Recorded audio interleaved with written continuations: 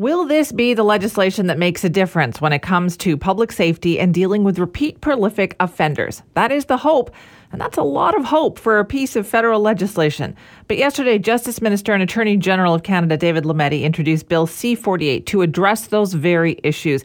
And this is something that BC has been hoping for a while now, something that Premier David Eby has been lobbying for. So let's get the details on this. David Lametti, the Minister of Justice and Attorney General, joins us now. Thank you very much for being here. Good morning. What are your hopes for Bill C-48? What is in here that you think will make a difference? Well, it's the federal part, right? In the sense that we have the responsibility for the criminal code, and the provinces have the responsibility for the administration of the system of bail and the justice system generally. So this is our part. We're trying. We've listened to the provinces. We've worked with the provinces. BC first raised this last October at a federal, provincial, territorial meeting. We've been working hard at both a technical level and a political level since then to come up with some targeted measures in the bail regime, which we're doing. So we're trying to make it more difficult for repeat violent offenders. We've heard that cry from the provinces and from the Canadian public generally, police associations, etc.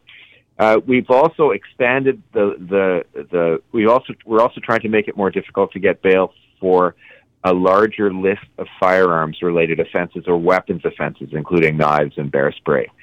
What we've done is reverse the onus in that case. So a person has a right to bail, and normally it's up to the Crown to show why a person would be a threat to public safety.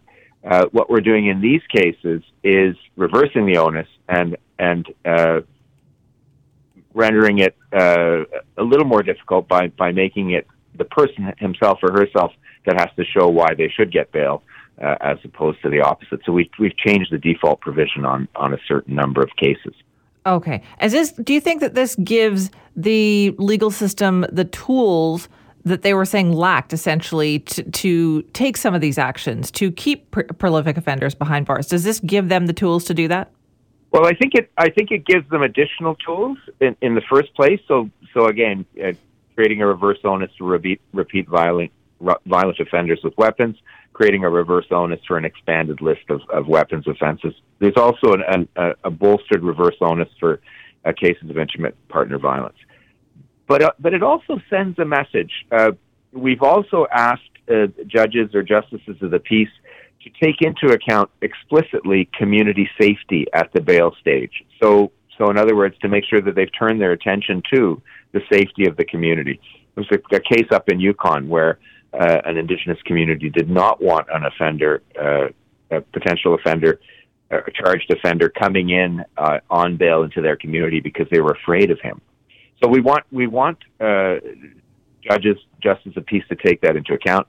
And the whole of this sends a message to crowns, to justices of the peace, and to judges that we want them to jump through certain hoops in exercising their discretion in order to send the message that we need to deal with these kinds of cases with a great deal of rigor. Was this a fine line to walk there, Minister Lametti? Because as you pointed out, an offender has the right not to be denied reasonable bail without cause, but at the same time, addressing these public safety concerns was becoming very important. It's very much a balance. We obviously want to stay within the boundaries of the Charter. The Charter is one of our fundamental guiding documents, as it should be, and certainly I for one, as an Attorney General, have sworn an oath to protect that Charter. So I do believe we have maintained that balance here. But we also have the question of overrepresentation of Indigenous and Black and other racialized Canadians in the criminal justice system.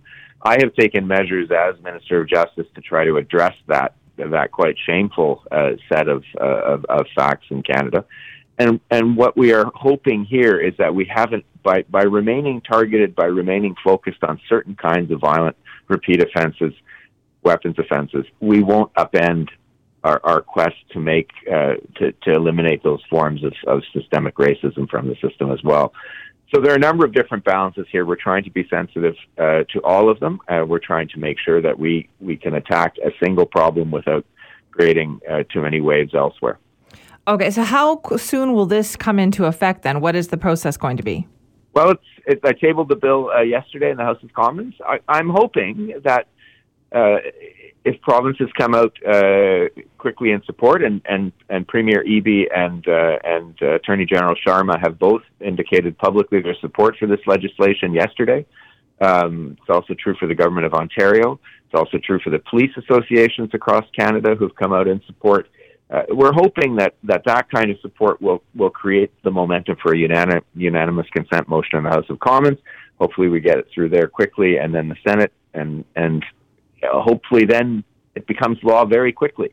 If it gets bogged down because of the Conservatives in Parliament, then we're going to have it's going to take a bit longer. Okay. Would you say, though, that once done, then this now puts the ball in the province's court? Do you feel it gives the provinces the tools to deal with these issues that they have been raising with you?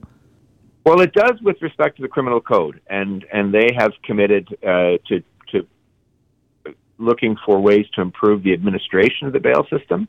BC's already taken measures. Ontario's taken measures. Manitoba has now taken measures. So the provinces are working with us on this. My colleague Marco Mendicino has announced last week greater investments in the Guns and Gangs program, which was fairly popular with the provinces in terms of funding support for those kinds of anti-gang initiatives, anti-gun initiatives, and he's also invested in community safety. So again, this is a complex problem. It requires the federal government to work with the provinces and to some extent with municipalities to make communities safer, attack mental health problems, attack housing problems, that all are interrelated here. And so it's a whole of government approach with other governments, and we're hoping to do that. I think we've got a good working relationship with BC and other provinces. Hopefully we'll get there. Minister Lametti, thank you for your time this morning. Thank you, Simi.